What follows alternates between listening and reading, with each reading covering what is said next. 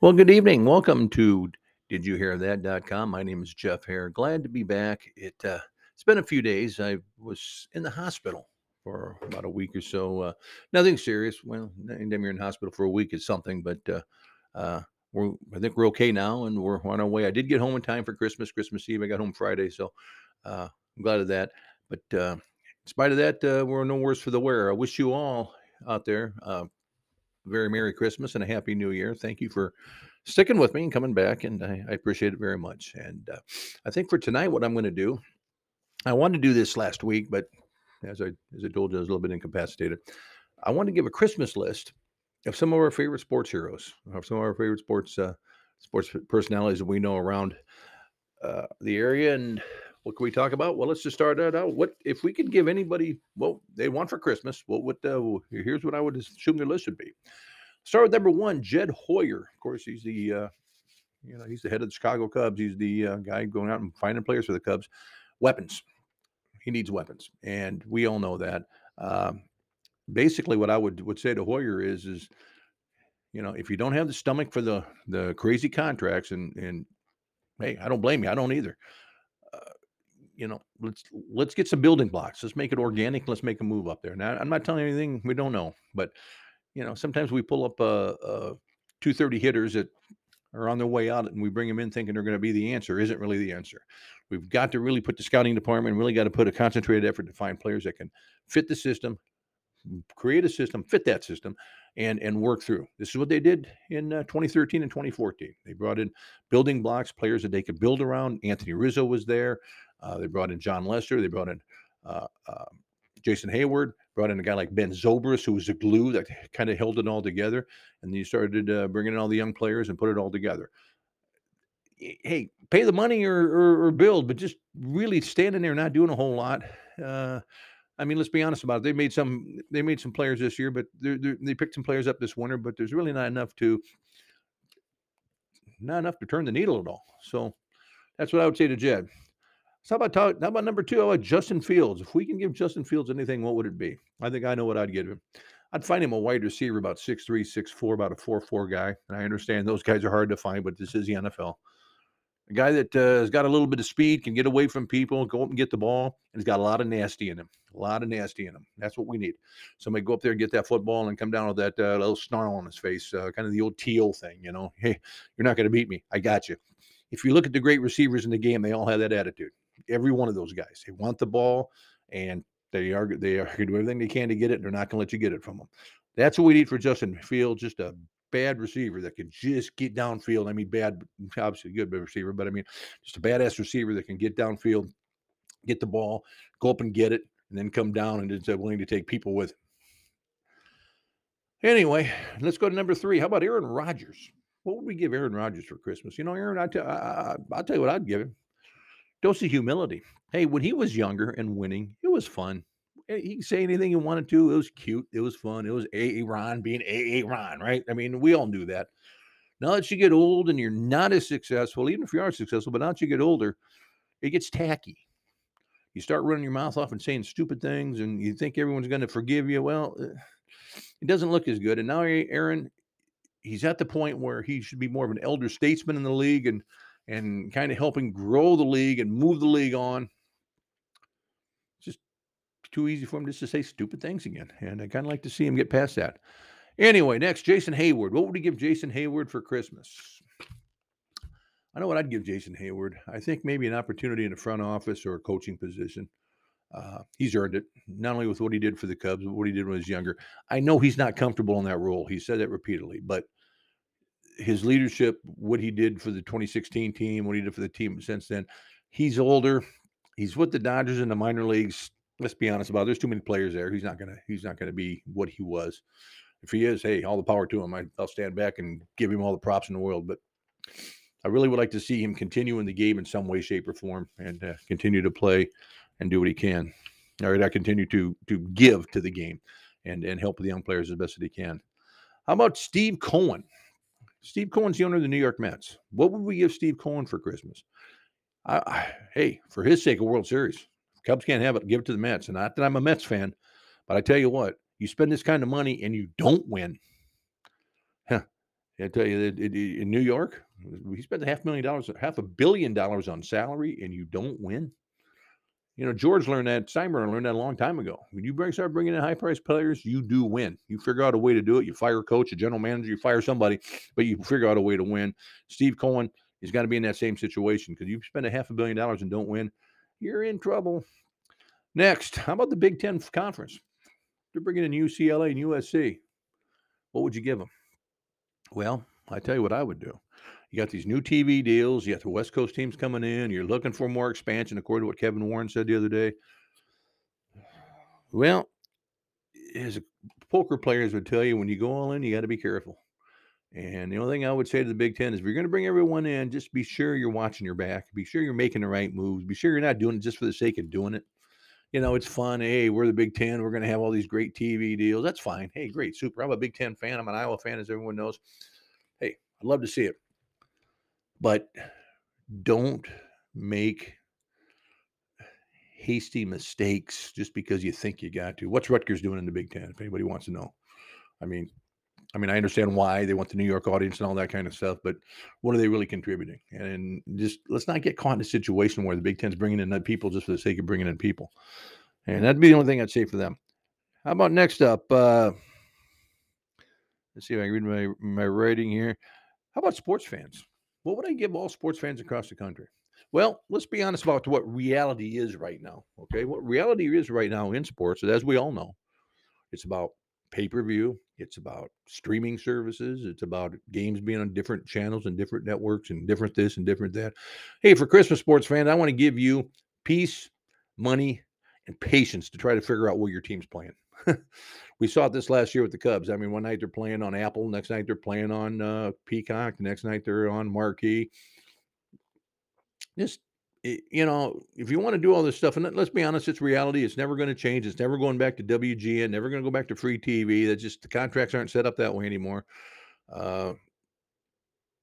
Just make it easier so we can figure it out. Just make it.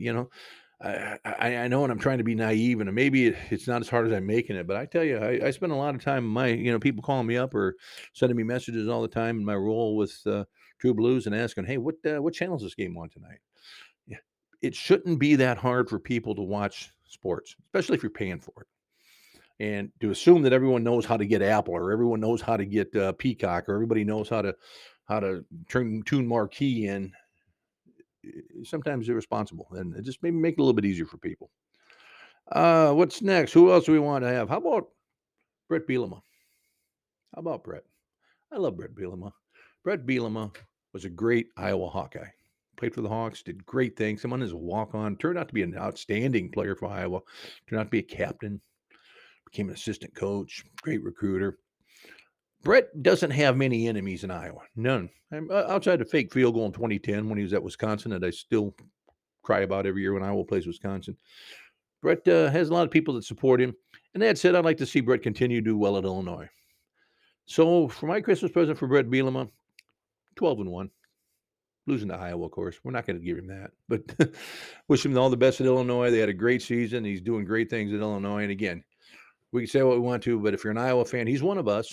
He really is. He may have moved on, but he's still one of us. He graduated Iowa. He's got the tattoo on his leg, the Tiger Hawk. But again, hey, he can be 13-1. I don't care. Anyway, a couple others. How about referees and umpires?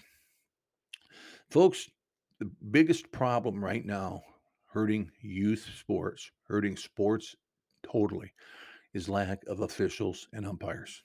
It is. I'm an official. I'm an ex-official. I've told you many, many times. I've officiated many, many years. Football, baseball, basketball. Did a little wrestling, tore my knees up back, I don't know how many years ago. The thing it was tough then, and I got out of officiating in 2018. It was tough then. Right now, it's in a whole different realm right now. Referees are getting assaulted all the time. They're getting injured or getting beat up. Some are getting killed, and it has happened. Google it. Folks, I'm going to tell you right now, the biggest thing that's going to kill sports is if we lose our umpires and our officials, because there are not replacements. Leagues all over the country, at all levels, varsity level, cannot find officials, cannot find umpires. The fans are out of control. And the funny thing about it is you line up 100 fans. I used to say this when I was doing it. You line up 100 fans, they're all going to say, I don't yell at the umpires. And then they get mad. Call your kid out, call the kid out, and call third strike, and they're screaming at you. I had a lady yell at me one time saying I kept her kid from playing in the majors. I said, really? He's 13 years old. The pitcher's across the plate. How did I keep him out of the major leagues? Well, no one's ever struck him out before. I didn't strike him out. I just said where the pitch was. But that's the problem. I'm a good-sized guy. No one's messing with me, but a lot of guys have problems, and it's been problems. It's been problematic. This has to stop, and it has to stop now. I got a lot out of umpiring. I got a lot out of officiating, far more than I ever gave to it.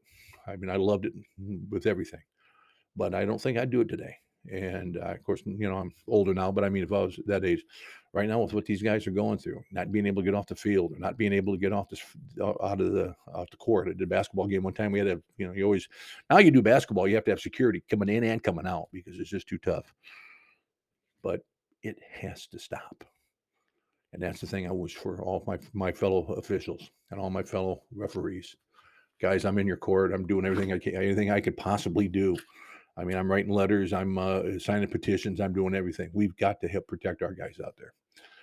And finally, for the last Christmas present tonight, how about Tom Brady? I mean, just got done watching him. Tampa Bay beat Arizona here, field goal in overtime.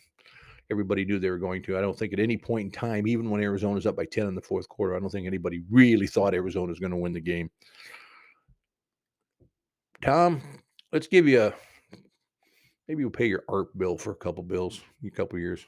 You're associated with retired persons. I like Tom Brady. I would never tell him to retire. I followed him at Michigan. I followed him all the way through. In fact, I followed him in high school when he was at Sarah High School or J. Sarah High School in Northern California. He was an adequate player. He was never a great player there, but he's a good player. And somehow he got himself talked into Michigan and really never had any kind of success there. And the biggest success he had when he was a senior, he worked his way. The story about Brady was that he went to Lloyd Carr, the coach, and said, hey, what am I going to do to play? And Lloyd Carr said, well, this is what you got to do. Bing, bing, bing, bing, bing. Give him a list of stuff. And Tom's sisters and his mom and dad said, hey, you need to transfer. This guy's never going to play you. Brady says, no one tells me I can't play. And Brady went out and outworked everybody, got the job, led Michigan to a couple big wins, including over Alabama. And I believe it was the Citrus Bowl. Maybe it was the Orange Bowl. I think it was the Citrus Bowl where he pulled the game out of the hat and beat Alabama.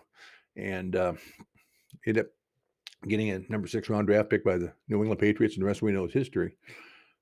Tom's 45 years old right now. Now, I've been around sports since I was in a capacity as a player, as an umpire, official, administrator, a coach, a writer, sports writer, a broadcaster, an administrator. I think I may have said that. Father Time never loses. And the only thing that worries me about Brady is, hey, I'm glad he's winning. I'm glad he's playing. I'm glad he's having fun. But he's lost his marriage. He's lost his family over football. He's already won more than anyone's ever going to win, made more money than is humanly possible. I just don't want to see anything terrible happen. I just don't want to see a linebacker get loose on a blitz or something and just really, really do some damage to him. And that's the thing that just concerns me there. So, Tom, great win. I mean, the guy's incredible. We know he's incredible. Who's going to argue with that? But, man, maybe, just maybe, it might be time to step out. Who knows? I'm not going to say it. I'm not going to be the one who wants to play next year. Hey, I'll be watching his games, cheering and yelling and screaming and just hoping that the offensive line holds because I don't want to see him get hurt.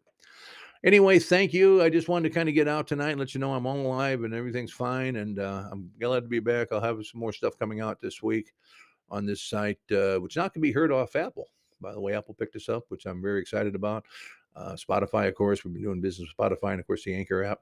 And thankful to all of them for what this has been. I never expected we'd get anywhere with this. I just did it as fun, and it's still fun. I enjoy every minute of it talking to you, and I appreciate everything you guys do. And we'll go from there. Have a happy New Year, and again, a Merry Christmas to you and your family. Happy New Year. Be safe. Lots of terrible weather in the east. We know that. I'm sitting in California today. I played pickleball today. 72 degrees in Los Angeles today. Beautiful day, but it's terrible everywhere else. And to everybody out there, please be careful. Thank you. This is Jeff. Have a good evening.